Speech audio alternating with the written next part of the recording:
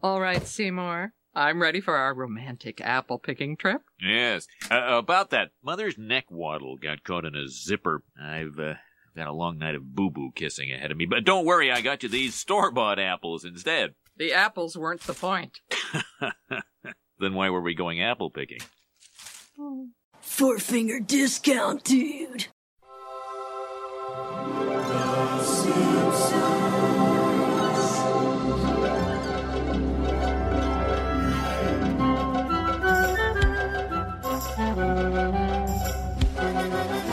Welcome to Four Finger Discount. This week we are here to review episode EAB F02, an episode that Guy Davis says is not very good. 2 inches off the edge just then.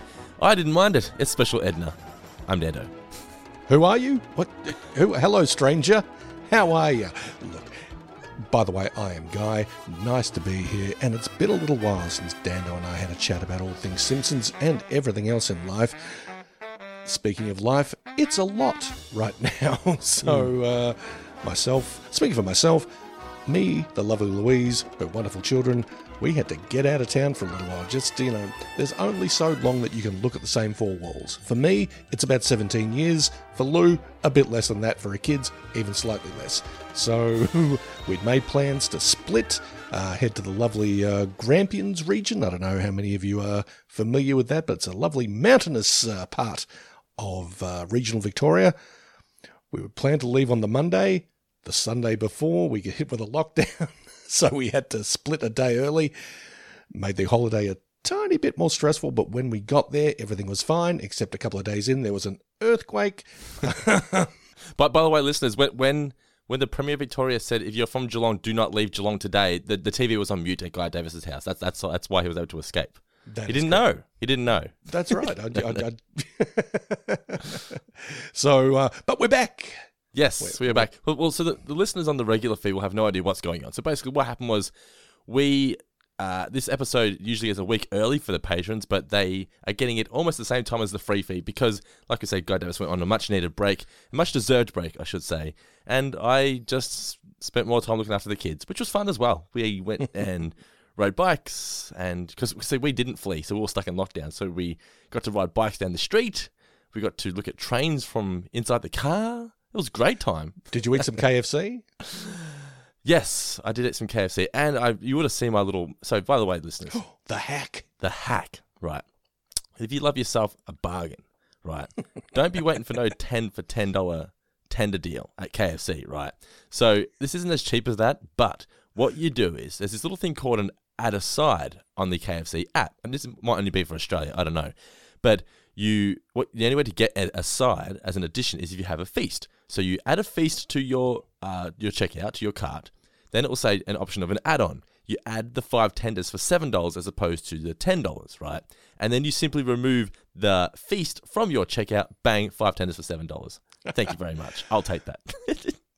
We're probably not adding video to this, but if you could see Dando's face, he's doing a delightfully devilish Seymour kind of face there. So I was very proud of myself. Because basically at the checkout point, it was like process order, and it was like the spinning wheel, and I was like, I'm expecting a thing saying, you cannot go through with this, you naughty man. But no, it went through. Because what I did was I also added a separate add-on of 2 chips for $5. So that's how you get 2 chips. So you get, instead of paying $5 for large chips at KFC, you pay $2.50. Instead of paying $10 for 5 tenders, you pay $7. So you save $5. Or is it $5? Something like that. $5.50 every time you do it. It's worth it. Dando 1, Colonel 0. Enough about KFC tenders. I know they're one of the favourites here on the podcast. We're here to talk about Special Edna. So you said that you didn't really like it. I actually thoroughly enjoyed this episode. It had its moments, so you sort of rolled your eyes, but that's just season 14 in a nutshell. I thought this was a nice Mrs. K story. I do enjoy the relationship. There's a lot of humour to be had in the Skinner-Krabappel relationship, but the only thing is that, so with Skinner, right, he's constantly saying how he's sick of his mother, she's bringing him down, blah, blah, blah. But then when it suits the story, they have him do whatever she wants him to do, and he puts Mrs. K to the side, which is annoying. But I think the character of Mrs. K, the longer the show went on, the more relatable, and as a fan, you just appreciated her more. It was like every Simpsons fan just fell in love with Mrs. K, and you really are rooting for her. You want for me, I wanted the Skinner Mrs. K relationship to work, but then there's a point in this episode where it kind of goes, you know what, Mrs. K, go be happy. Bart summed it up correctly. He's a wiener. Yeah, I mean, this man deserves a drawer full of boogers or whatever he was going to put it. Was it boogers? I think it was boogers. A desk full of boogers, yeah. Desk full of boogers. I may have blown one of your trivia questions, Dando. I apologise in advance. But, yeah, Skinner does not deserve Edna K. I mean, you are 100% correct, Dando. Edna has just taken up residence in many, many, many of our hearts over the course of these 14 seasons. She hates her job. She has romantic difficulties. She likes a drink. What's not to love about this lady? So, yeah, she deserves happiness. And look, I was very pleased that she seemed to have grabbed it with both hands by the end of this episode, but I'll tell you what, getting there, this felt like this episode felt like a show bag. It felt like and not a good show bag, like one of those like one of those Amcal chemist show bags. Not a Bertie Beetle show bag. Not a Bertie Beetle show bag, but yeah, your mum says, we've got Bertie Beetles at home, and I've only got $2 to spend on show bags. You get the Amcal chemist one, at which point you rip it open, you've got like little tooth. The what one? This was when you'd go to the show, the Melbourne show or the Geelong show, any of those shows. Of course, they'd have the best show bags. That had the world's greatest show bag. Yeah, a collection of lollies or little garbage treats and all that good stuff. But occasionally there'd be ones from places like I don't know, National Mutual Insurance or the aforementioned Amcal Chemist, and it's like, you know, an actuarial table. Or, you know, a little tub of ointment. And it's like, who wants this? Nobody wants this. And that's what this episode felt like to me. It was a bunch of bits and pieces. Good and bad, or just bad to you? Some were okay. Look, I mean, when I had to break out the little green highlighter and say, okay, well, did I like this, this, and this? And, well, I have indeed done 1, 2, 3. I've got 4 lines here that have got green through them. So at least 4 things that I liked. And there are probably 1 or 2 others in that, like, I didn't mind that. But one of my notes here is, let's see. Okay, we're a third of the way through this episode, but they finally get to the plot. This World War I stuff is just dragging, and it's not very funny. It can't really make up its mind what it's about. I mean, is it about Edna and Skinner? Is it about Skinner trying to get Edna back? Is it about the Simpsons going to Epcot, not Epcot? None of these things really sort of fit that well together. So it just felt like a bunch of different elements that were kind of unpleasantly slapped together with a Band-Aid. Yeah, okay. It's a bit of a Frankenstein's monster of an episode. Or Frankenstein. Or even a Frankenstein. Well played, mate. Well played. And you know who the Dr. Frankenstein of this particular episode is? A gentleman named Dennis Snee, who wrote this episode. I normally am, look, if I identify as anything, friends of the pod, it's as a writer.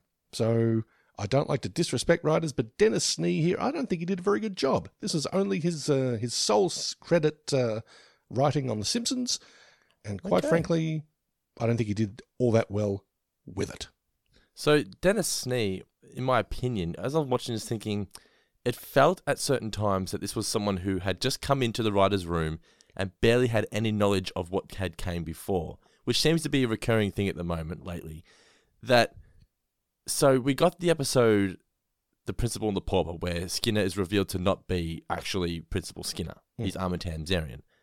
There were people that will argue, you know, that it was just a standalone episode, don't be annoyed by it. I'm not annoyed by the episode as a whole, right? But if you're going to have that and keep it as canon and reference it as canon, they've come out and said that it is canon, right? If you're going to do that, then you can't have jokes like, I was in the womb for 9.5 months because I came out, went back in. She didn't carry you. Dang.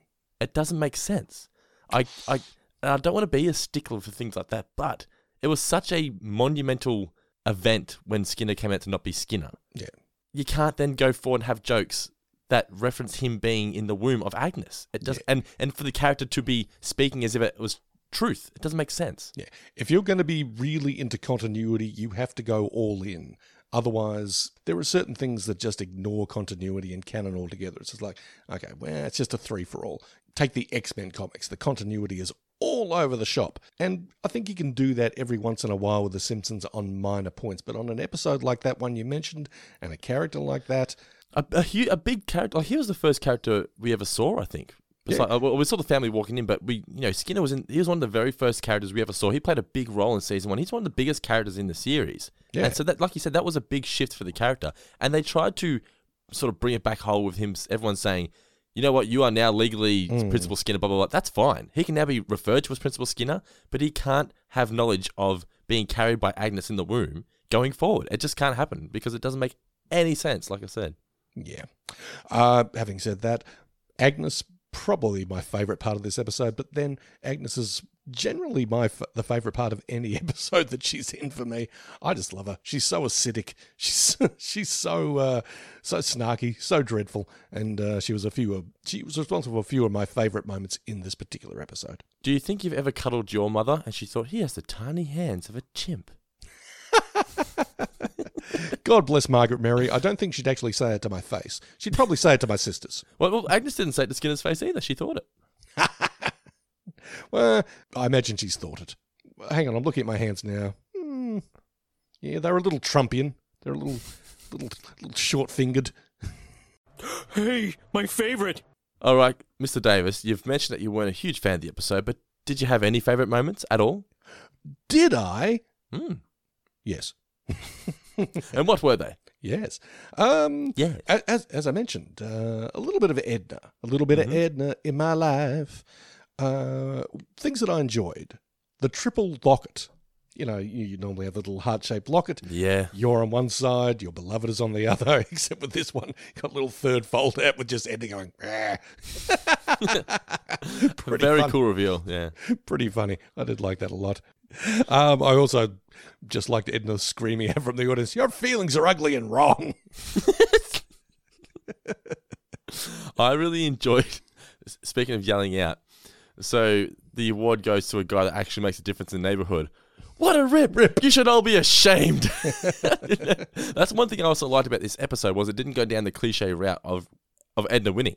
Because she didn't deserve to win it. This guy clearly deserved to win it. Oh, yeah. He's an absolute stand and deliver kind of guy. Yeah. So, yeah, but props to him. yes, I just think Homer's response, you should all be ashamed. It's just so funny. I also love I think just the father coming out in me with Grandpa saying, but I'm not tired. I imagine that when I heard that, I'm like, I'm sure Dano's heard that. Yes, a lot of times. And a lot. Do you need to poop? Always. Oh, I can relate increasingly more and more. Ooh. Next question. You there, eating the paste. Trivia for Special Edna. You kick off, Mr. Davis. You're fresh. You've had your week off. Hit me. What do you got? Okay, then. In the wrestling ring, who was dropping sanctions, a.k.a. anvils? Colin Kapow. That's true. An extra point if you can name his White House title. As in on the wrestling? Yes. It was Secretary of Hate. Yeah. I was like, what does he want? Does he want the real one or the fake one? I'm not going to get into politics with you. No. Just give me the wrestling. I know that's where you're a Viking. Yes. My first question is, what did the church sign say at the front before but? Is that one of your questions? No, it's one that I never know. Oh, okay. I really should be on the ball that he's like, Dando's going to ask a question about a sign. Look for signs next time. Yes, I do like the sign. So the answer is welcome pissed off Catholics. Oh. AKA Catholics. Your next question. How many pages of ads were in Bart's paper? 8? 6. Fuck, it was 6, wasn't it? 6? It was. Yeah. But you came to your own rescue so quickly that I'm going to pay that. I wouldn't. My next question is, how far from Springfield is Orlando? Oh. Another sign one. It was a sign. Wow. I've got a pattern forming here. I'm going to say the following numbers. 2451. You got 2 of them right. It's like Price is Right. Okay. So all right. So 2 of those are correct. Okay. So are they in the right place? The 2 and the 5 are in the right place. 2154. One more guess. That they need the second one needs to be higher, and the last one needs to be higher as well. 2358. 2653. No, I was nowhere near it. Then the commiseration music plays. The Price is Right. Oh, you've been a great guest. I've had a great time, Larry. Thanks for having me. Bye. All right. Your next question. Your final question. Oh, okay then. What does Mother's emergency page say? Oh, the fridge is too loud. That was great. Fridge too loud. Fridge too loud. Got a question for me? My final question is, I whipped this one up at the last minute because I realised I only had two. It's a very easy one. Who sponsored the ride that Marge and Lisa go on? Oh, Eastern Airlines. Yay, you got one. Yeah, I got one. Well played, sir. I don't completely suck. All right, that is trivia for Special Edna. We'll be right back after this short break with our full in-depth review. All right.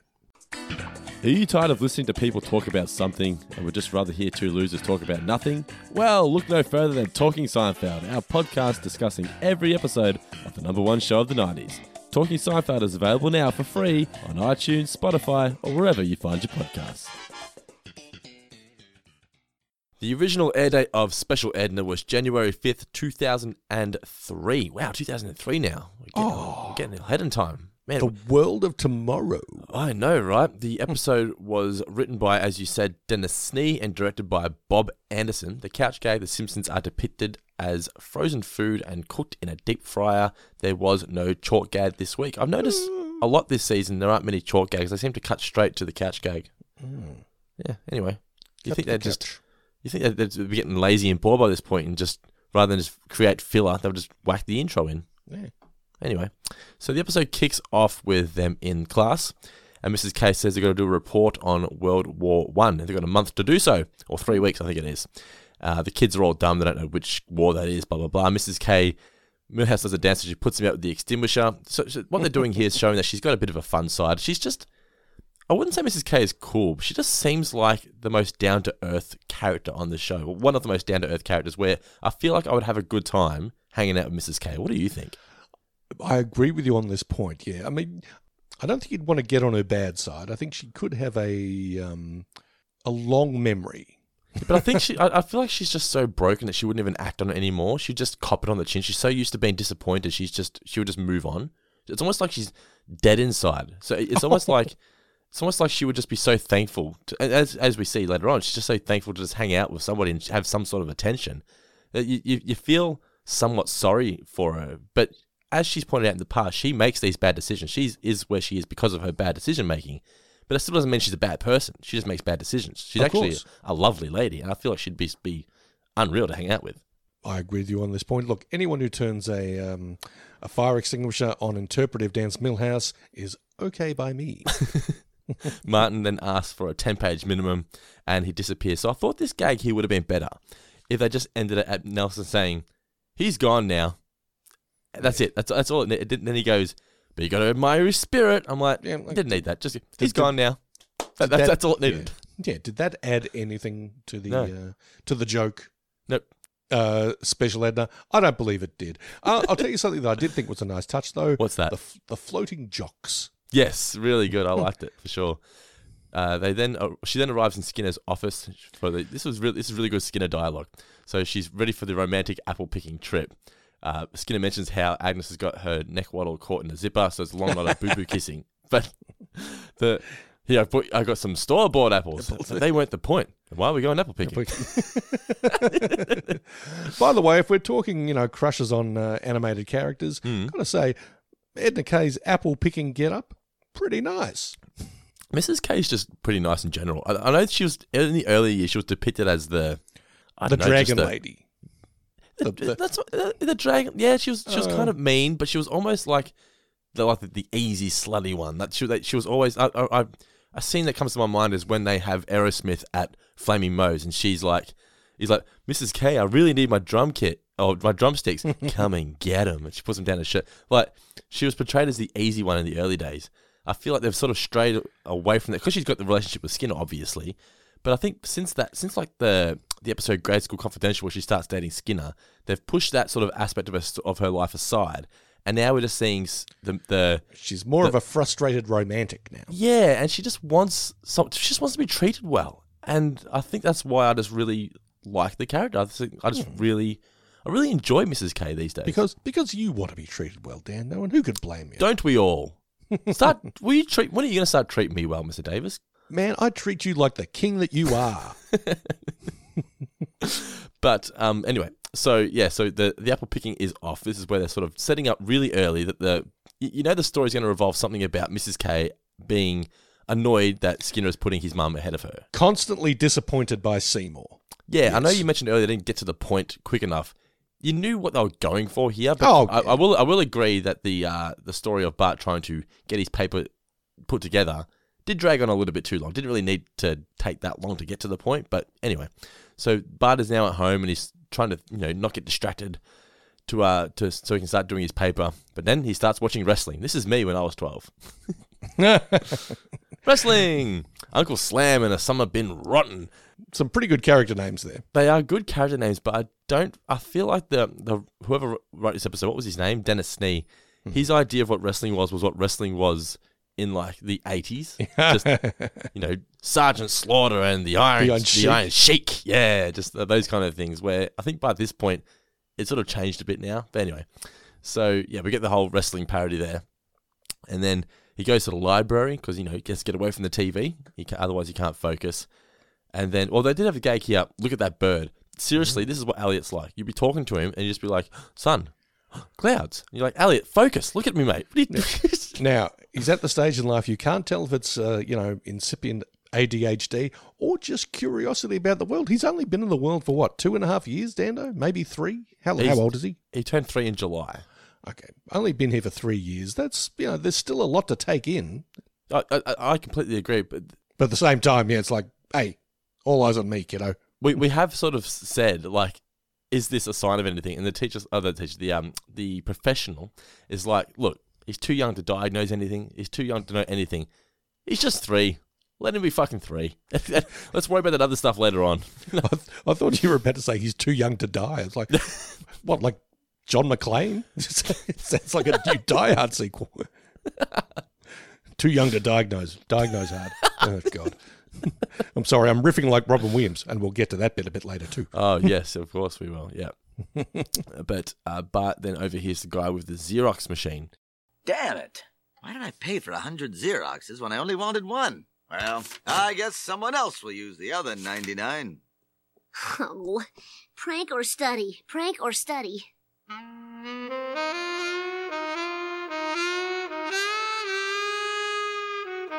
Oh, what should I do, Lord? Give me a sign.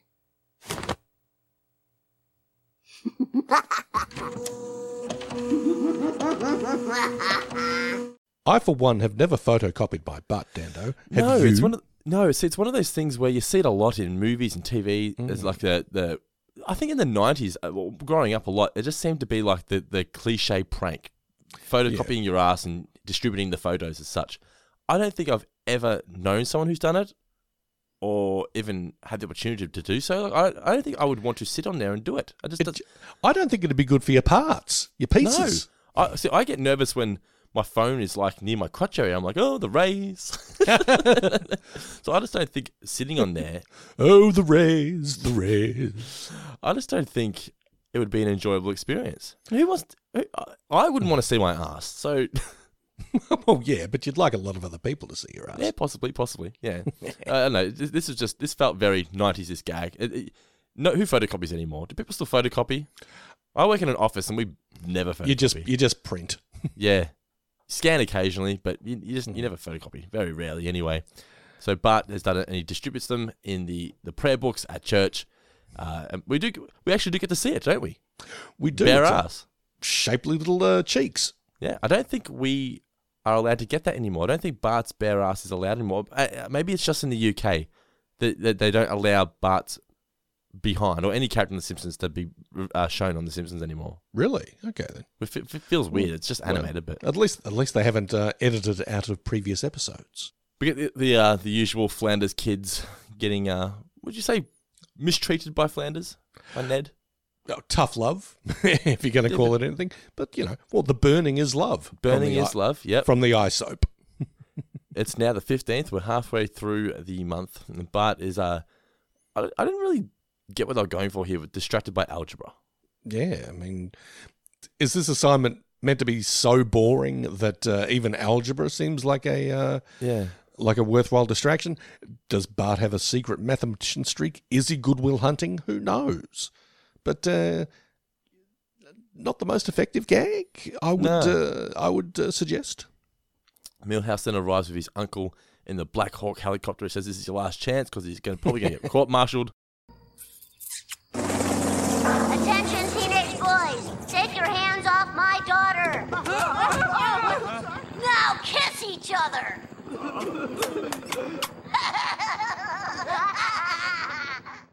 Bart realizes that he's got nothing done and it's now the due date. So he asks Grandpa, quickly, tell us some stuff about World War I. The joke being here that Grandpa couldn't have been at World War I, but then we get, I had to lie about my age. He's actually a baby. This seemed very stupid and silly, but I still got a laugh out of it. Just being a dad. Of course. But I'm not tired. God, it must be so frustrating. Bart still gets an F, and he's told he has to stay after class and do it properly. I'm going to dust off the old chestnut. Ay caramba. Ay caramba indeed. Yes, So again, this is why I feel like the writer, I'm sorry, Dennis, I feel like he had an idea of what The Simpsons were when it first started, didn't pay any attention to the show, then was offered the chance to write an episode and was like, oh yeah, Ay caramba. Ay caramba, eat my shorts, that kind of stuff. Yeah, let's just throw that in there. I could be completely wrong, but that's the vibe I got anyway. Yeah. By the way, nice little visual gag when Bart gets the F and Edna flicks through his paper that's got 6 pages worth of ads. The one ad that we do get a good look at is for Moe's with just a big smile and say, yeah, we check IDs. Yeah. Nice one, Mo. So then Skinner walks in afterwards because Bart's finished his job. He calls Mrs. K Pat Dauber. Who's that? He calls her Pam Dauber. Pam. I've got Pam here. I don't know why I said Pat. Pam. And I am guessing that Dennis Snee might have been a bit of a Mork and Mindy fan because we get a bit of a Robin Williams shout out a little later on. And Pam Dauber played Mindy. See, everything here, it all feels dated, doesn't it? Yeah. I'm reminded of something. I was listening to this thing with Kevin Smith the other day. I wasn't with Kevin Smith. We weren't sitting next to each other holding hands and listening to something. But it makes you feel like you are. It sort of felt that way. And I hope, listeners, that you feel that way when we're talking to you, that we're reaching out with our meaty paws and holding you tight. Stubby fingers. We had Kevin Smith on the show once. Did you? Yeah. He said, "You're listening to Four Finger Disco and I'm Kevin Smith." He loved it. What a dude. What a lord. Mitch went to one of his talks at the Palais. We probably went to the same one because I was there. Yeah, and Mitch hung around afterwards at the back car park and he said, "Can you do a little promo for my podcast?" And he just fucking did it. Good on you, Kevin Smith. He was talking about how when he made Cop Out with Bruce Willis and Tracy Morgan, and he had a notoriously bad experience with Bruce Willis on the film. But did he really? Yeah. Google Kevin Smith, Bruce Willis, Cop Out, and it's basically Kevin Smith just talking shit about Bruce Willis. Wow. Okay. But he was saying, okay, look, this is a fairly tightly written script. We're not going to have a lot of improvisation, even though Tracy Morgan's really, really good at it. But, if you guys want to do it, we'll give you little bits and pieces here and there. You can't give Tracy Morgan a script. He just says outlandish shit. Just let him keep going. Yes, indeed. So Bruce is doing a little bit of his improv, and Kevin Smith quickly realizes Bruce's references stop about the time he became famous because then he became pop culture. Okay. Yeah. So that's why he couldn't really improv as well as Tracy Morgan. So, and that's kind of what this feels like. It's like there's a lot of references to stuff that younger viewers have no idea what's going on. I don't think even me being, when this first aired, 2003, I guess I would have been nearly 15 by this point, so maybe I would have. But most younger viewers would be like, what the fuck? Is this Dead Poet? What? Now, having said that, it is Seymour Skinner saying this, so it's faithful. It's something that he would probably say. He's probably, oh, you look like that That's true. Yeah. that cute TV star from that time when we were watching TV. Mm-hmm. Yeah, maybe. Yeah. But at the same time. I can buy that, yeah. But still, when it's just thrown into the list of everything else that feels like it's 80s, early 90s references. I mean, what was Dead Poet? 91, 90? Dead Poet's 89? 89, yeah. So early 90s for sure. Oh, I must have the wrong classroom. I was looking for my girlfriend, not Pam Dauber. Are you ready for a little after-school special? Eyes front, Simpson. Hello, Mother. I'll be right there. Now she wants to get out of the tub. You've got to stop putting your mother ahead of me. We have a date. I'll be back in 3 hours. Maybe less, but almost certainly more. I did also like the acting here from Harry of the almost certainly more. I love maybe less, but almost certainly more. Nice work, Harry. But then says, Mrs. K, he's a wiener. What are you doing with him? Like, even he can see, like, Mrs. K, you deserve better than this guy. I know I treat you like shit, but you deserve something. I always enjoy it when Bart forms these equal relationships with the authority figures in his life. So do I. Yeah, I liked it when he did it with Skinner, and I like it when he does it with Edna. I don't know. It sort of gives you the feeling that when he grows up, he's gonna turn out fine. He's a bit of a wayward youth at the moment. He's a prankish bad boy and all that kind of stuff. But I think when he hits maturity, he'll just be a solid dude. He's like Mrs. K. He's a good kid, just makes bad decisions. Exactly. They have a lot in common, Bart and Mrs. K. But he says, let me take you out if he's not going to take you out. But before that, though, he says, like, what are you doing with this guy? And she goes, well, who else am I going to go out with? I like they at least acknowledge that because, as you said earlier, and as we were discussing, why is she wasting her time with Skinner? He is a weenie. But who else is she going to go with? And one of the people in that little montage with Hot Chocolate's You Sexy Thing playing was George Meyer. Was that the bucket hat and the long hair? Yes, yeah. You can tell he's not one of the usual characters. Yes, one of the writers and I don't think it was a showrunner. I think it was one of the producers, maybe, or directors.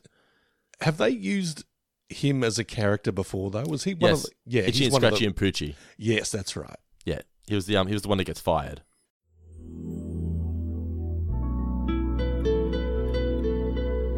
From the widest gully to the deepest trench, holds define who we are and where we are going. And although Rover here may not know it, he is participating in a ritual as old as time itself.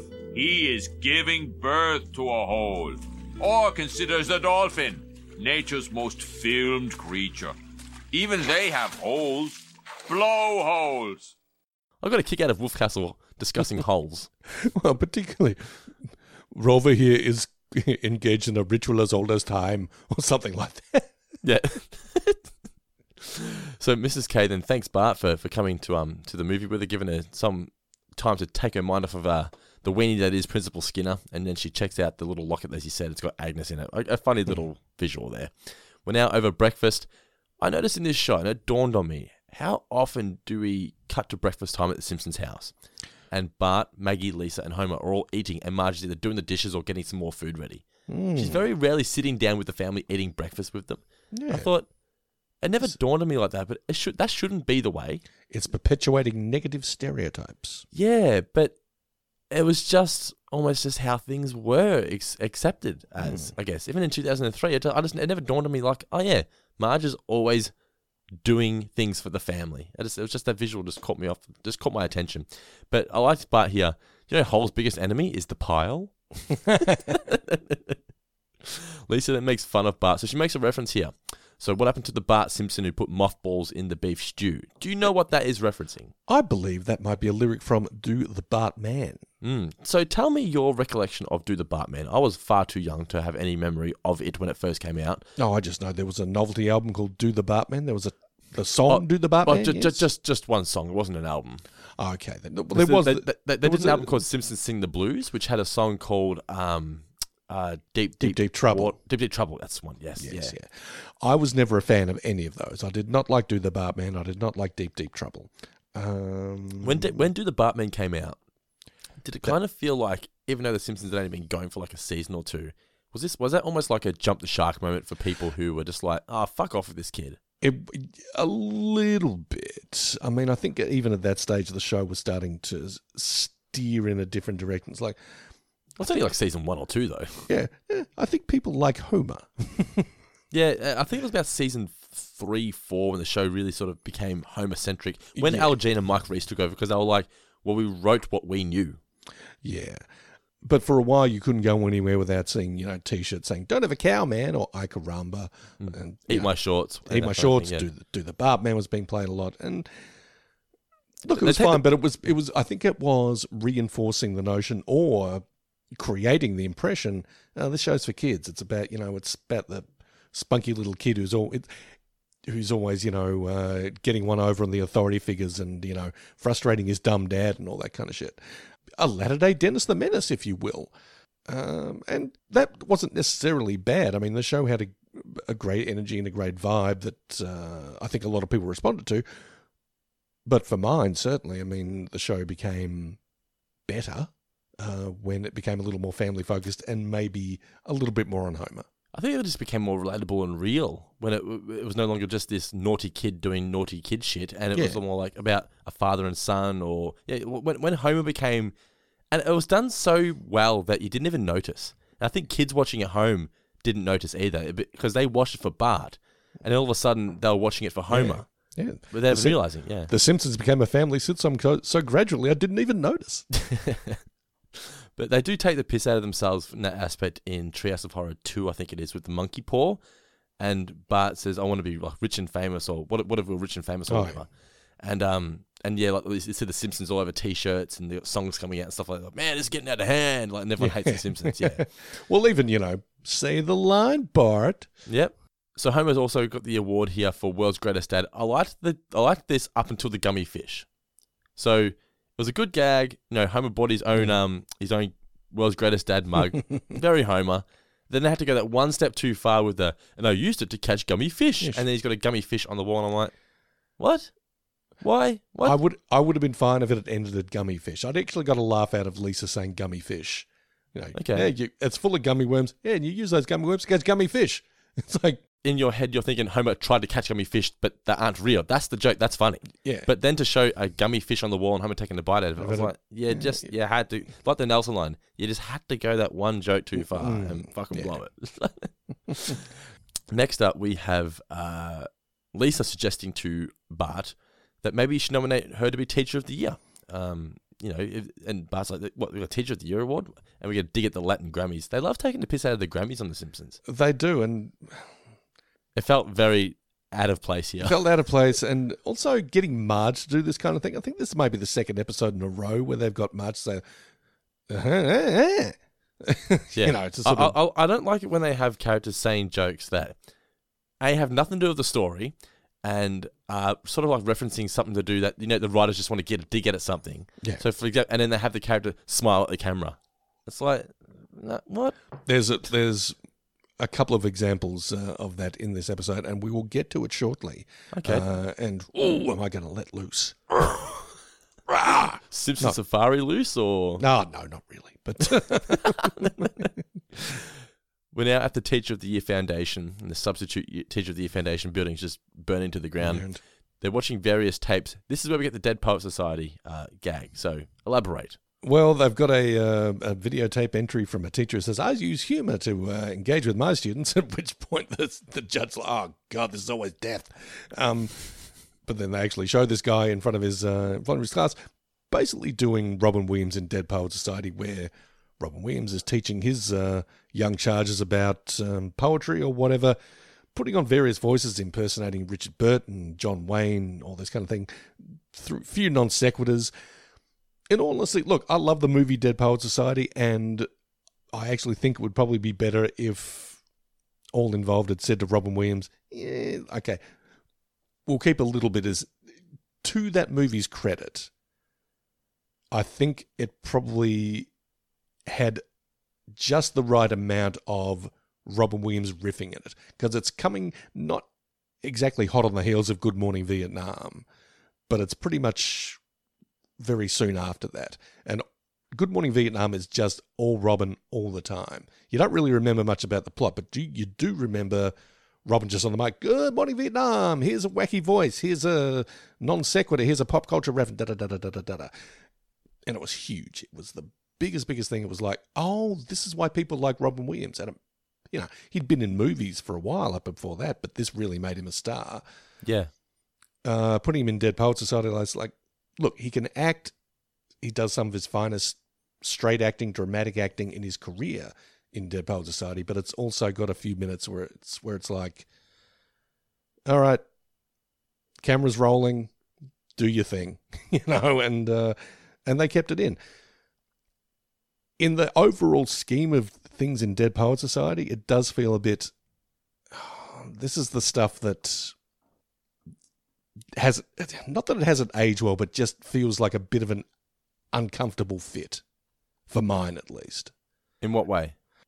Look, it's generally a pretty serious movie. I mean, not sort of deadly serious, although it does have aspects like that in it. Suicide. Yeah. Well, yeah, it does. But it's not really a comedy, and it's not really a Robin Williams comedy. So to have some trademark Robin Williams comedy in it just doesn't quite sit right with me, for mine.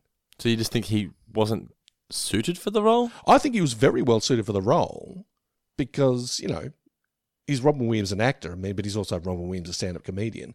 I don't think those two necessarily co-align all that well all the time. I use humor to reach my students. Dead Poets Society has destroyed a generation of educators.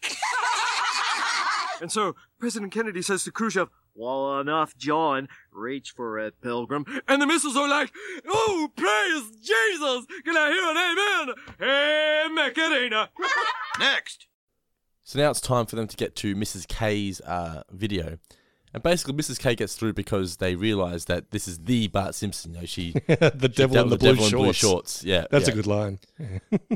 So basically, Bart is like an urban legend. I've read a couple of reviews, as I do on these episodes before we do ours, and they really hated the fact that Mrs. K was nominated purely because Bart was her student. Yeah. They think, how would they possibly know who he is? Blah blah blah. And I was like, that's the hill you're dying on here. Like, yeah, like that's the least of this episode's worries.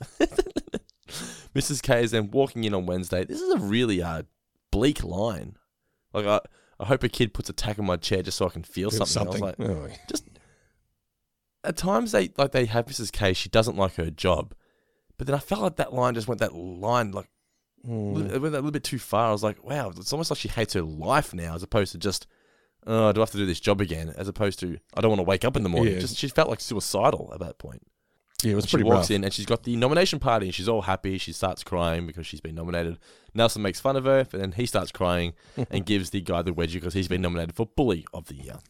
Oh, by the way, have they mentioned the R-rated version of Romeo and Juliet yet? No, they're just about to. So it's at the press conference, and she says that R-rated Romeo and Juliet, she thought the nipple would haunt her forever. So I'm assuming they mean the 1968 version, right? That is correct, starring the lovely Olivia Hussey as Juliet. I remember seeing that when I was about 16 or so at school. And yes, they kept that bit in, and you heard like this intake of breath from a quiet hush for Guy Davis, for Olivia Hussey. Oh, indeed. Ooh, yeah. Well, she's a bit cute. I mean, all these. I'm sure all these dudes are thinking, "Wow, Juliet's pretty hot." Wait a minute. Yeah, I remember at school, we never actually got to see any movie with nudity in it. But even like, for example, a movie that had swearing in it, you're like, "Oh my!" And the teacher's not doing anything. I'm a grown up. Clearly, I can swear at the teacher now. Exactly right. Hey, bitch. Hey, what's up with this fucking class? Yeah. We're now got the reporters asking Mrs. K questions. Cletus is one of them. I can't remember what the hillbilly newspaper's called or whatever. Outhouse Express or something. Is that what it is? Okay. I did like the gag here of Skinner thinking that Mrs. K was going to talk about him, and he just keeps walking off stage. That's always funny when that happens. But she's actually talking about how she couldn't have done this without Bart, and Bart says, I can't put anything to words here. I can't think of the words. So I drew this picture. I was like, these stink lines like dedication or whatever. I like that. Very Bart. Someone asked, I think it's Cletus says, are you going to leave forever if you win this? And Skinner goes, oh, wait a minute.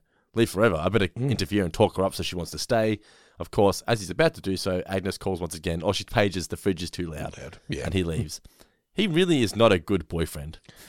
No, but he's a good mama's boy. He is a good mama's boy, but that's not what Mrs. K is looking for. No. Bart then says, this was just the writer's way of getting the family to Orlando. Because I nominated, the whole family gets to come. It's like, okay, cool. Cool story. Just the easy out. They then list all the various theme parks in Orlando. Leisure World. What the hell is Leisure World? Is that an actual thing?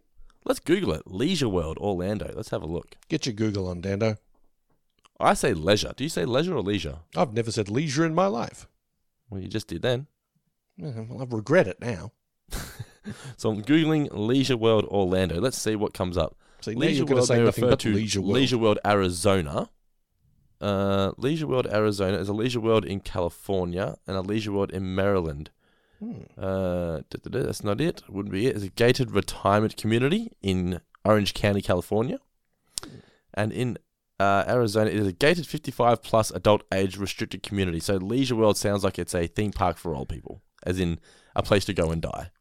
It makes it sound kind of sexy. Leisure World? Leisure World, age 55 and old. You must be this old to enter.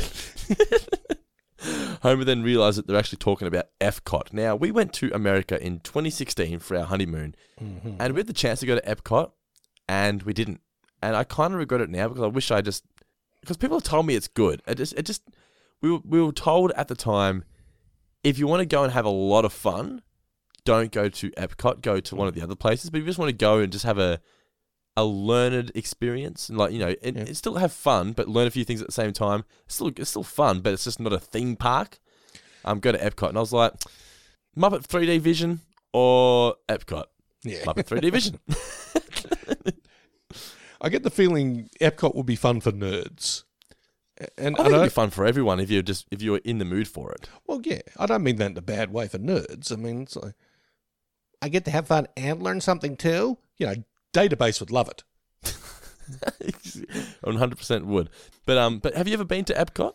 Never went to Epcot. No, okay. We did go to Disney World. See, it's the one that everyone just seems to not go to. Yeah, it's like next time. Yeah. Mrs. K, I like this. This is it's a nice Mrs. K line. It's also very sad. This is just so exciting. I'm meeting my peers. Because she just has no life. She doesn't. Does she have friends, Mrs. K? Do we ever really see her with friends? The only time we ever see her with friends, I think, is in the episode where Marge has got the pretzel wagon because she's with the investorettes. Oh, that's But besides that, I don't think you really see her with many friends. So it's nice to see Mrs. K finally getting appreciated anyway. Marge and Lisa then go on to the World of Tomorrow. Is it the World of Tomorrow ride or whatever it is? I don't know. It's the one sponsored by Eastern Airlines anyway. Yes, where Eastern Airlines has basically taken over the world. Yeah, Marge is oblivious. Nice and cool in here, don't you think? Bart and Homer are then on the electric car. So this is the This is the what's age the waist? So, it's like a 1-2 punch because people are driving electric cars these days, and quite frankly, we all should if and when we can afford it. And also, egregious gay stereotyping. But one of us, I was like, whoa, okay. Hey. Yeah, hey, 2003, how you doing? Welcome to the electric car of the future, sponsored by the Gasoline Producers of America. Hello, I'm an electric car. I can't go very fast or very far, and if you drive me, people will think you're gay. One of us. One of us. You worked at my work. You know a certain A. Walker, right? I do. This electric car voice is his voice. Hey, guys. Oh, boy. Jack. It really is his voice. Oh. Yeah. Don't you reckon? Ham boning. Yeah. Did I do that? Oh, you're making me miss 1A Walker. I'm an electric car. So Skinner is reading the article about Edna and how she could possibly leave if she wins. He asks Willie for some advice on women. Apparently, Willie has a fucking awesome car. He does 007 indeed. style. It does indeed. By the way, on that newspaper, along with the stuff about Edna Krabappel, a nice little article about comic book guy not being able to open a pistachio. Closed pistachio stymies fatso. We're now at the restaurant, which we see again at the end of the episode. And Marge is reading through all the different international foods. La pizza, de hamburger, Senor grilled cheese. Yeah. That's what it's like at the theme parks. It's all, hey, check out this crazy food. It's like, no, you've just whacked a stupid name at the start of it. Hey, check out this Krusty Burger. It's like, it's no different burger from the fucking Penguin restaurant from down the road. I know there's this restaurant at Movie World in Australia, and it's themed like the Penguin's Palace or something. Yeah. And I reckon I had the fucking worst burger of my life at that place. Oh, no. It was just the worst. It's just like the Penguin burger or whatever. And I was like, that looks legit. It's gonna be good. It's a Batman restaurant. You can't fail. Yeah. I was a kid and I was like, this is gonna be great. And I got it and I was like, Batman, I trusted you. Like, what is this shit? At which point the Joker sort of leaps out. You ordered the Penguin Burger. Or the Riddler. Riddle me this, riddle me that. Also, Homer and Bart here have they've returned from the How I Squirted Goo on an audience, just a play on, I guess, Nickelodeon's... Yeah. What's it called? Slime? Yeah, whatever it is. Marge and Homer then doing the fireworks, and Edna sees them having a good time. She's disappointed. She wishes she had that kind of relationship. Skinner then arrives, report to the principal's arms. But unfortunately, he's come all this way, and he's made it out like, I've come this way for you. He's actually brought Agnes, or she brought him, as he said. Mrs. Kazin, she's had enough. I'm sick of it. And this is where we get the line about they carried me for 9.5 months. And I was like, this doesn't work, buddy. Doesn't work in my book. No. Didn't carry you, I'm afraid. Sorry, sir. Yep. As the kids say today, or maybe they did 2 years ago, that ain't it, Chief. Homer then invites Skinner. Invites Skinner to the greatest moments of Mr. Eisner. Yeah, so that's obviously a take on Eisner from Disney, who I think was gone by this point. Was he gone? Michael Eisner, I believe so, yeah. Yeah, maybe not, but he did a lot of good for Disney. Oh, God, yeah. I think I've said in the past, the Disney turnaround in the that was Eisner. In the late 80s. Yeah, I mean, that's whether it's the introduction of the Touchstone imprint, which sort of did those middle-of-the-road adult, quote-unquote, adult comedies, and especially the animation thing in the late 80s and into the 90s. It is one of the greatest 180s. It's and it basically laid the foundation for what Disney is today. There's a great documentary on Disney Plus just detailing the whole thing about how they're making like movies like The Sword and the Stone and things like that. They were just bombing. And then finally Eisner came on board and he was like, hey, let's do The Little Mermaid and Beauty and the Beast. And suddenly they're getting nominated for fucking Best Picture at the Oscars and stuff, Absolutely, yeah. But then they go on the Enron ride of Broken Dreams. So I don't get this reference, but I looked it up, obviously. Yeah, Enron was, a company that was just poorly managed and had a lot of corporate malfeasance and all that kind of shit. Kind of like the pyramid scheme of Geelong. Remember that? Oh, do I ever? Yeah, God, with I don't know if I'm telling tales. Oh, fuck, it was 30 years ago. We lost our house because of it. As in the Davis family or you? The Davis family. No shit. Bobby lost his house. Yeah. Me too. So you would have been how old at the time? I was in my 20s, in my early 20s. Wow, so what happened? Sorry, do you even want to talk about it? Oh, well, I mean, I wasn't paying a whole lot of attention. I just knew that we So what, your dad just invested in them or something? What actually was the pyramid scheme? Like, what was it? Oh, Pyramid Building Society. It was like an alternative to a bank. Yep. And we'd basically invested in this house through it. We'd lived in the house that I grew up in, but we bought this other house that was a lot bigger. And I think, we sort of had plans to renovate and all this kind of business. And we were just overextended and didn't expect Pyramid to go bust the way it did. And we got foreclosed on. That was that. Holy shit. Yeah, I did not know that. It was pretty nasty. I mean, yeah, it happened. And, we were able to... Dad, to his credit, was worked hard, and we had a few other things that we could sort of, a few other assets and things like that. But we took a hit. Did your dad used to own the motel just around the corner here? He built it. He built Parkwood Motel, right? That is correct. Yeah, I don't think it was you that told me. Someone else told me that Bobby Davis owned it or something. So did he own it or just built it? He built it and owned it. Built it and owned it. That's awesome. So we still had that, which was nice. So and we rebuilt the Davis Empire from that. I feel like that would have been the perfect job for you as like a 20-year-old or whatever, just walking around in your dressing gown, your moccasins, just collecting the money, collecting the rent. I think I was more like, okay, that's $50 for the room, and I'll take $20 for myself. We're closing early tonight, and I'm going to go out clubbing. That sounds like a good time to me. Anyway, an insight into the life of the Davises. Indeed. But I mentioned earlier about there was a bit that I didn't really enjoy about this episode, and it was the closeout of this particular scene. You didn't like the good satire thing. Okay. You know how I feel. I'm normally a big fan of that's good such and such, but Surprised. I am not a fan of acknowledging that your own jokes have not worked. There's only maybe 3 people in the world who can do it well on the regular. Letterman is one of them. This episode is not one of them. This feels like, okay, yeah, we know this joke sucked, and we're going to do a bit of a snarky, yeah, that was good satire, wasn't it, kids? It's like, or do you think they thought it was genuinely good? I think they thought it was a shit joke. Okay. I think they knew it was a bad and obvious gag, and they are just, but it was satirical, wasn't it? We're calling out Enron. Like, you suck, Dennis Snee. He's no longer anything bad about Dennis C. You suck, Dennis. He's no longer Piece of with shit. us. Dennis passed away in 2007. Oh, I'm sorry, Dennis. Well, how old was Dennis then? Rest He in obviously. He would have been in his 60s or something, I think, when he... How do you know all this? Because he doesn't even have a Wikipedia page. I looked him up. I looked him up on IMDb. Oh, okay. So maybe he was. That would explain the older dated references. He had a lot of other sort of sitcoms and variety things on his resume. We don't just get given a gig on The Simpsons off the street. No, Well, no. maybe now, but not in 2003.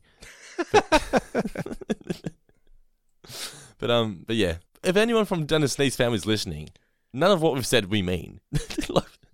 I don't actually think Dennis is a piece of shit. I don't like him.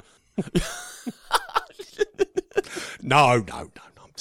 My apologies to the memory of Dennis Snee and the existing Snee descendants. Yes, he wrote one episode of The Simpsons, which is more than either of us have ever achieved. So, well, me anyway. You. I've written 3 unproduced. They're in my drawer. I've written 3 rejected. We come back and Skinner is asleep in the bed of tomorrow. He said he'd been wandering around the park all night, and the park is educational and offered mild thrills, just like Edna. Now, before the show, you'll need to take urine tests to prove you're not taking teaching-enhancing drugs. You can't test what's not there! We then get the announcement that the winner will have enough money to never have to teach again, which I liked, the fact that they're being nominated for Teacher of the Year, but they're thrilled at the fact they won't have to do it ever again. Yeah. Skinner overhears this and thinks, I've got to make her broken, miserable, and mine. Skinner comes across really poorly in the last act of this episode. I was about to say, sabotaging Mrs. K's award chances. We'll get to that in a minute. But yeah, I've written down in caps, that sucks. Yeah, not good at all. And he gets Bart to do all of this, and then 3 seconds into Bart doing it, he's like, oh, what have I done? I can't do this. And I'm like, why'd you do it in the first place then, buddy? Yeah, I mean, I'm all for a bit of a... I've acted out of desperation. Oh, and now I realise I've acted wrongly and I'm going to do a face turn. I did a heel turn, now I'm going to do a face turn. I've been watching heels. I watched the first 10 minutes of the first episode. Unreal. Such a good show. I'm a few episodes behind, so I can binge them. I'm looking forward to it. Stephen Amell was on AEW last week. Oh, was he? Yeah. He loves his wrestling. I love him. I think he's really good in this. And, I mean, not just looks the part, but yeah, the character's really, really good, and he's a good actor. And I like the guy playing his brother as well. Well, he genuinely loves pro wrestling, which is why he's the perfect guy for the job. He's a good-looking dude, he's in shape, but he just knows how to play the role because he knows what that kind of person is like. Yeah. Yeah. Really good stuff. I recommend Heels as well. Even though I've only seen 10 minutes of it, highly recommended. There you go. It's got the double dose from Dando and Guy. I also recommend a show that Nicola and I have just started watching on Apple TV in Australia. It's called The Morning Show overseas, but The Morning Wars here. Oh, yeah. With Jennifer Aniston and Reese Witherspoon. We love it. Oh, okay then. I've not watched any of it. It's got Steve Carell as basically the first season is about the Me Too movement, and Jennifer Aniston and Steve Carell are the hosts of a morning show, the most popular morning show in America. It's filmed in New York. He gets done for sexual harassment. All different other stories come out. He gets axed from the show. Reese Witherspoon gets brought in to replace him, and she's one of those off-the-cuff kind of reporters that wants to get to the truth, blah, blah, blah. Her and Jennifer Aniston clash. It's all about how they're trying to bring out the truth of that the studio was covering up Steve Carell's character's sexual misconduct for all these years. And it's a really, really good story. And then we've just watched the first episode of season 2. It's only just started. It seems it's going to be about trying to host a news program during the pandemic. There we go. Yeah. It starts off season 2 with just various shots of New York City empty. Oh. And it's scary. This is what really happened, man. There was no one on the streets. It's weird, man. But yeah, the Morning Wars, I highly recommend it. So it can't be called. It's not called the Morning Show in Australia because that's what our actual news show is called. Morning Show is called. Yeah. So the Morning Wars with Reese Witherspoon and Jennifer Aniston is a really good show. That's what I recommend. That's my lock of the week. Nicholas just walked in with the monitor. There we go. So I now have Elliot. So if you hear any crying listeners, that is the little man. So let's get back to the episode. By which he means me. And my stubby fingers. My busy hands. Where were we up to? Skinner was sabotage. Yeah, he wants it broken. So he goes to see Bart at the arcade and he's playing Halloween Hit and Run. I heard Hit and Run and thought, is this a reference to Simpsons Hit and Run? But Simpsons Hit and Run didn't come out till the November of 2003. I thought maybe it's not. But then I saw heard Skinner's line, oh, this game's going to get some disapproving clucks. And I thought, is that their way of saying, hey, because that's what you do in the game. You can run over people, blah, blah, blah. There's no blood or anything, but you can run people over. I thought, is that their way of saying, oh, that Simpsons Hit and Run, that's going to get some disapproving clucks? I don't know. Maybe that wasn't what they're going for, but who knows? Who knows? He then asks for Bart's help to sabotage Mrs. K's grand award ceremony, and he coaxes him with the fact that there was a teacher's pet sign on the wall at Springfield Elementary. Why did he say Springfield Elementary? This was found on the wall of Springfield Elementary. It's like, couldn't you just said this was found at the wall? Yeah. On the wall at school? Anyway, so Bart then says the pro boner gag, which was just another whatever moment. Yeah, substituting pro boner for pro boner was just like real entry level shit. It just felt like, hey, isn't this Bart kid a little rebel? Yeah. You know, just hey, remember Bart in 1991? He's back in unfunny form. I'm getting angry. Let's wrap this up. We're now at the awards ceremony. Did you see the sign at the front? Tickets very available. You love your signs. Who will take home the Rampy, an award for the most wheelchair accessible school? Mm-hmm. I'm assuming all schools these days would be wheelchair accessible. It wouldn't be a novelty. Then we get Little Richard, who actually makes a pretty good guest appearance here. I liked it. Little Richard never gives less than 110%. Even when you're sort of asking yourself, why is Little Richard here? Little Richard. I love teachers. In fact, I'm a teacher. I taught Paul McCartney to go, woo! Purple Rain! Shut up! Michael Jackson just told me to shut up. We then get the students who nominated the teachers going to ask them a question, and he gets Bart to pretend that he can't read it, and immediately just goes, what have I done? Can't do it. Yeah. Little Richard, because Little Richard yells at Mrs. K. Mrs. K doesn't put up much of a fight here, does she? No, she's a bit of a doormat, and I don't like that from Edna Kay. I think she deserves, but she's just broken, and she's just been broken over all the disappointment in her years. Yeah, but as we said, Skinner says he's created Frankenstein.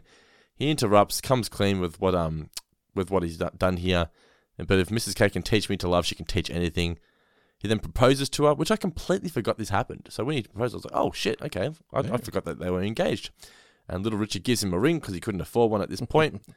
And then, I like Agnes here. Oh, great. 3 in the bed. Then the award gets given to Julio Estudiante. Estudiante. Since the show is running long, we'll just go ahead and name a winner. Edna! Julio Estudiante, an inner-city math teacher who taught teenage gang members that differential equations are more powerful than bullets. What a rip! You all should be ashamed! This is a bit of a riff on...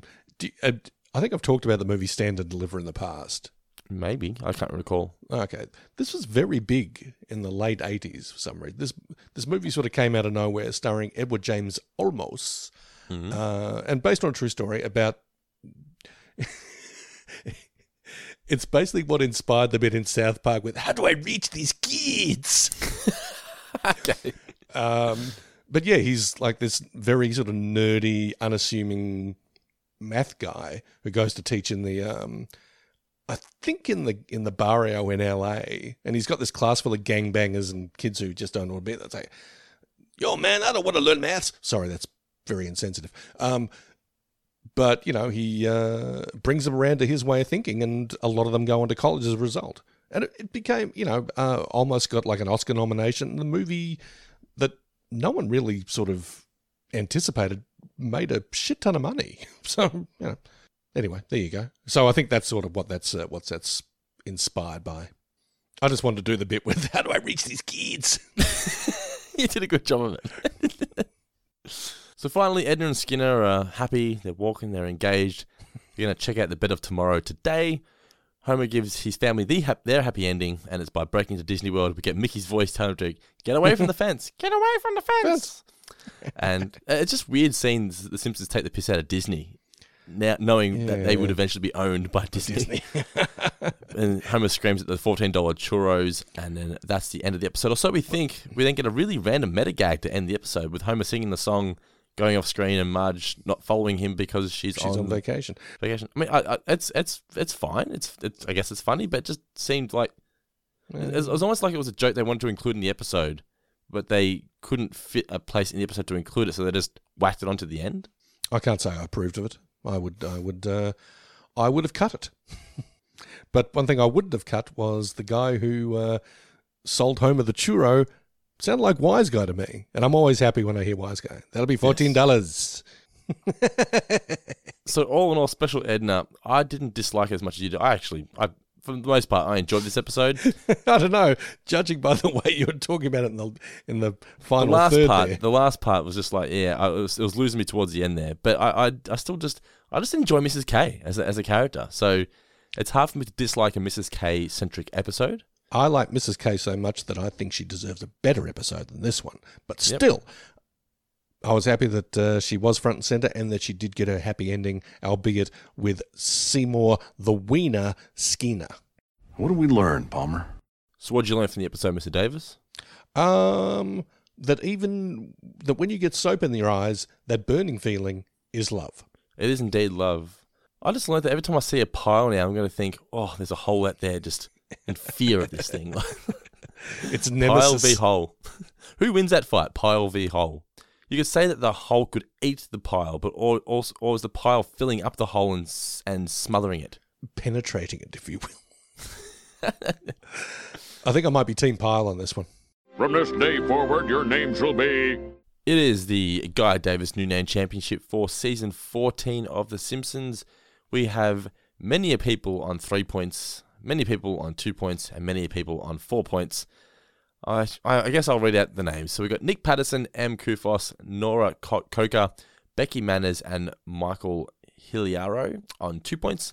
Declan Phoenix, D.L. Gorman, Nick Patterson, James Proctor, and Garode Harryhill all on 3. And in first position on 4, we have Phil Hawkins, Luke McKay, Steve Roberts, and Talia Enriquez. Take it away. What do we got, Mr. Davis? Righto. 1 single point goes to Jack Attack McCarthy with How Do You Like Them Crab Apples? Very good. Very good indeed. Thought it was pretty good. 2 points go to Slick Nick Patterson. Oh, Nick Patterson's just worked his way up to first position with the other 4 pointers. What's he got? Oh, nice work. He gave us Bad Ednication. That's great. I like it. Yeah. But 3 points because this is a numbers game. It's quality and quantity, and it's from Philip Fly Like an Eagle Hawkins. Just gone all seal and shit. He gave us 3 good alternate titles, as far as I'm concerned, and they were Bart for Teacher, Winner, Edna Skinner. Yeah, they do win, or Skinner wins at least anyway. Yeah, that is correct. And in keeping with the Special Edna theme, Special K. Oh, I do like Special K. I do like Mrs. K. It's a good title. So that's Philip Hawkins gets 3 points for those 3 good titles. As Lenny would say, there ain't no bowl like a good bowl of Special K. How you going to dispute Lenny? You're not going to. You can't do it. So now we have an outright winner. So everyone who was on 3 points is now in third. Leader. Yes, leader, not winner, I should say, yes. Everyone who was on 3 points earlier, they're now all in third position. Everyone who was on 4 points, which now includes Nick Patterson, is now in second position. And Phil Hawkins is on 7, outright leading at the moment on the Guy Davis New Name Championship. Don't forget, guys, if you want to be a part of this championship and potentially earn yourself $100 cold hard cash. I think we did $200 last season, actually. You just got to go to patreon.com/4figure discount. Sign up for just $1 per month and you get access to the Facebook group and you can join in all the fun. But for now, Mr. Davis, it is time for some special Edna mailbag. Yeah. Jamil is here! Ooh! All right, so first question here comes from Dave Abbott Smith. He says, what's your favourite theme park? His are a toss-up between Questacon and Luna Park. What about you, Mr. Davis? When's the last time you went to a theme park? Quite some time ago, I think. Yeah, I'm trying to remember which ones I would have visited. I don't think I've been to many in Australia. Okay, mine by a long margin was Universal Studios. I just had a fucking great time there. I could have lived there. Had the E.T. ride, had the Simpsons World as well, but it's also joined on with a place called Islands of Adventure. It's like 2 separate theme parks in one.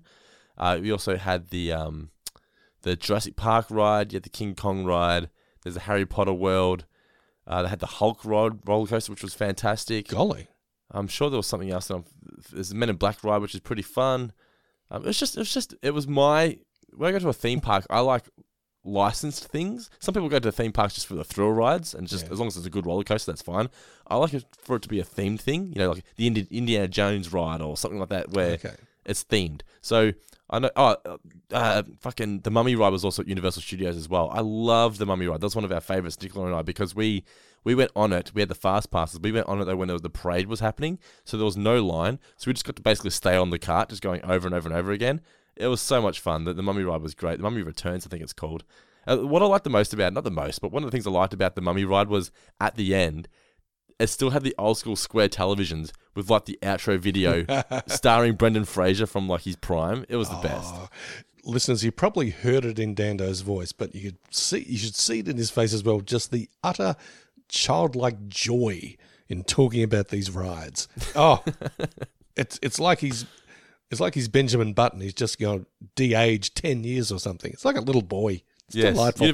Universal Studios by far was my favourite. What about you? So did you went to Disney World? Yes, you said I have been to Disney World and Disneyland. I liked them both. I mean, I don't think I'm a huge theme park guy, in all honesty. But look, I certainly... I remember enjoying the heck out of Disney World when I was about 10 years old. I think that's when I went. Really loved Space Mountain, the indoor roller coaster. And I'm partial to a good roller coaster, and I'm trying to remember some of the best ones I've been on. Well, if you're in Australia, the best theme park, in my opinion, is Movie World, because they've really pumped in a lot of money for some good rides now. So the Superman roller coaster is great. The Joker roller coaster is really great. Used to have one called the Lethal Weapon, which is now called the Arkham Asylum, which I think maybe even been pulled down now. But that one used to hurt your ears a lot. That was one of those coasters where you're hanging upside, not hanging upside, but you're hanging underneath the rail. Oh yeah. And you're sort of in a chair, but the cushions on the side of your ears used to bang your head every time you ran in the corner. So it was that one really hurt. But you had you got your Wild Wild West ride and your Scooby Doo ride, and things like that for the kids. But they're all also good fun. But yeah, Universal Studios for me in America, and in Australia it is Movie World. But anyway, next question comes from Brian Hughes. He says, what is your favourite TV car? He's partial to the Munsters T-Bucket or the General Lee because it's a bright orange Dodge Charger, not because of its racist namesake. I bet Guy liked the 60s Batmobile and Dando likes Kit. I actually quite like Kit, I've got to say. I think Kit's I think I'm more the Batmobile. Okay, well, we'll swap. I'll tell you what, Brian Hughes, what my favourite TV car actually is, and I don't know, my shrink may have a few things to say about this, but if you're familiar with the cartoon series Wacky Races... I fucking, for some reason in my head, had Wacky Races, and it was Dick Dastardly's car? No, I'm actually very big on Peter Perfect's Turbo Terrific, which is essentially a penis on wheels. Yeah. There was a pop ride or a Daub ride or something of those, or the Wacky Races cars once. They're great. I loved Wacky Races. I really loved Wacky Races, yeah. Yeah, it was one of my favourite cartoons growing up. I was really, really dug it. I really enjoyed the Hanna-Barbera era when I was a kid. Just your Scooby-Doos, your Flintstones, your Wacky Races, that kind of thing. Just fun, wholesome fun. Yeah. I mean, I'd be almost inclined to track down the box set of Wacky Races cartoons and just, I don't know, have them on in the background one day when I was maybe lazing around. Maybe my mood's a little enhanced by some substances. Who knows? But, little Wacky Races on the background I think would be very good. But yeah, Peter Perfect and the Turbo Terrific, that's my car of choice. What about the Homer? I love it, if only for the meme of Homer just sort of pointing at the board with that very serious What an episode, man, oh man. Danny DeVito just nailed Herb. It's funny. So good. Oh my goodness gracious. We'll do one more question. This one comes from Reese Roberts, all the way in New Zealand. He says, so what are your favourite pie fillings? For him, his personal favourite is buttered chicken. Wow, wait. Or Buttered bacon and egg. Chicken pot pie is a close second. I don't know, you can get buttered chicken pies. Do we have those kind of pies in Australia? Buttered chicken pies? I think you can, actually. Okay. There's, you know how you go to the pastry section in the supermarket and they've got, your box of 4 and 20s. I think there's the more upmarket brand. It might be Herbert Adams. And yes, I know what you're talking about, yeah. Yeah, and I think they do like a butter chicken pie. Oh, okay. Yeah, I'm not sure if I've actually tried it. If I did, it wasn't that memorable. But he mentioned, our pal Reese mentions bacon and egg pie there. Old Margaret Mary, my mother, it was my birthday at the start of the month, and as is tradition on my birthday, I went over, to have a cup of tea, slice of cake, and she said, I made you your favourite, and she'd made me these little egg and bacon savouries.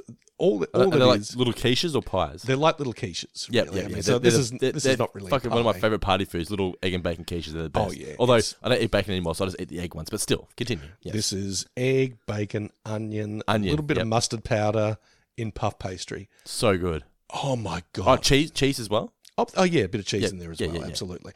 I think this might be the first or second time that Louise has seen me get a load of these, because I was like, arr, arr, arr, arr, arr.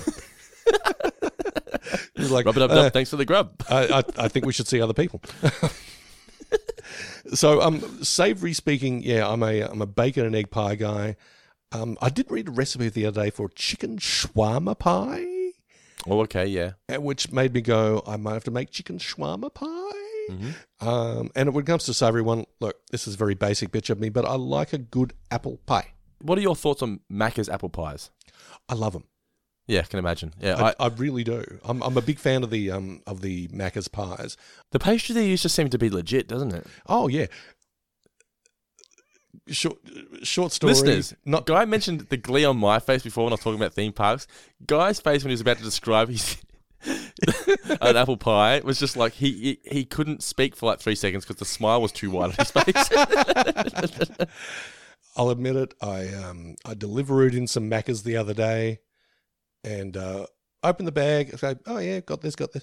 Hey, I only ordered one apple pie, and there's 2. Oh mate, what a day! I know. I found a penny. And I honestly got look back at the receipt and look back at my order. Go, did I order 2 apple pies? No, I only ordered 1, and they gave me 1 for free. Wow, wait. So I've got a couple of free apple pies from the Monopoly thing. You can have them if you want. Oh, for real? Oh, I love apple pies. But they also did like the custard pie for a while, which was pretty good. Yeah. And I think they did a chocolate and custard one, which was okay, but nothing beats the original. The Macca's apple pie is bona fide. It's boss. Yes, when I was a kid, Macca's cookies were my favourite. I don't know if they still do the cookies, but I don't know if they do. I love Macca's cookies, and they were 50 cents a box. They were so good. They were really nice, weren't they? They had I'm not sure what the special, quote unquote, special sauce was. Yeah. In the Macca's cookies, but was a bit cinnamony. But it was like, when you you get like a teddy bear biscuit, right? And you dip it in like your nan's coffee, and it just adds that extra flavour to it. Yes. They seem to have like that extra flavour without having to dip them in a coffee. Yeah, but it wasn't necessarily coffee flavoured. No, it was just, they tasted different. Yeah, No, really just- good stuff. They had cookie and just a plus. You know, like there was one extra thing. I actually, because we got Macca's for Elliot recently, and I was driving past and I looked inside and I was like, when did Macca's become so sterile and non-fun? Like, you used to go to Macca's and it was just, Ronald McDonald was there and he had fucking Grimace and Birdie and Hamburger, and the seats were shaped like hamburgers and stuff. I drive past and I'm like, this just looks like a Starbucks. This looks like an IKEA. Yeah, it's like, what happened? Yeah, man. You changed, man. What happened to you, Ronald? Yes, used to be beautiful. Anyway, that is our review of Special Edna. Hope you enjoyed it more than you enjoyed the episode. Among other things. Actually, there was a thing here in the mailbag that said that they enjoyed the episode. Who was it from? Ian Ashley said, I actually really enjoyed this episode. I've never seen it before, which is the first time since I've been listening to the podcast that I didn't know an episode going into a review. That kind of links to my question, actually. How many of 706 episode? How many of the 706 episodes of the Simpsons. 706, sorry, okay. Yeah. Episodes of The Simpsons do you think you've seen? I'd guess myself around the 500 mark. I'm also intrigued if any one of our members have seen all of them. That's actually a good question. Like, I wonder if there'd have to be people out there who have seen every episode of The Simpsons. Surely, there's got to be. Well, let's cut and paste that out of the comment section here and attribute it to Ian and put it into the patrons thing. Yeah, and I'll post it on the main page as well. And if you are listening, you don't follow us on either of our feeds or whatever, Instagram, Twitter, whatever, just write in simpsonsmailbag@gmail.com. If you've seen every episode of The Simpsons, I would love to hear from you and just hear your thoughts on how the series has evolved from the beginning to now and what makes you keep watching. Because a lot of people don't find the show funny anymore, but is it just your love of The Simpsons? Is it just a comfort thing? Let us know. simpsonsmailbag@gmail.com. We'd love to hear from you. Also, if you've got a question for us or just a message for us, like I said, simpsonsmailbag@gmail.com is the best way to contact us. We'd love to hear from each and every one of you on a regular basis. Don't forget to please also rate and review us on Apple Podcasts. We do love reading the reviews that come through, and check us 5 stars as well if you enjoy the show. Follow us on Twitter @4fingerpod, Instagram @4fingerdiscount.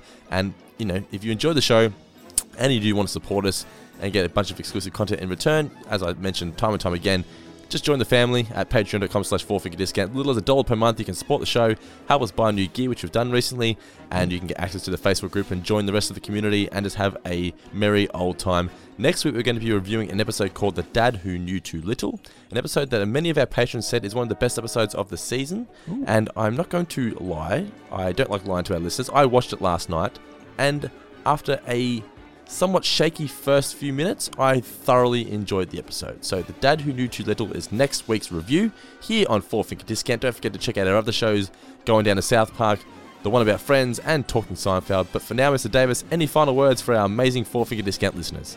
This podcast is ugly and wrong. Shh.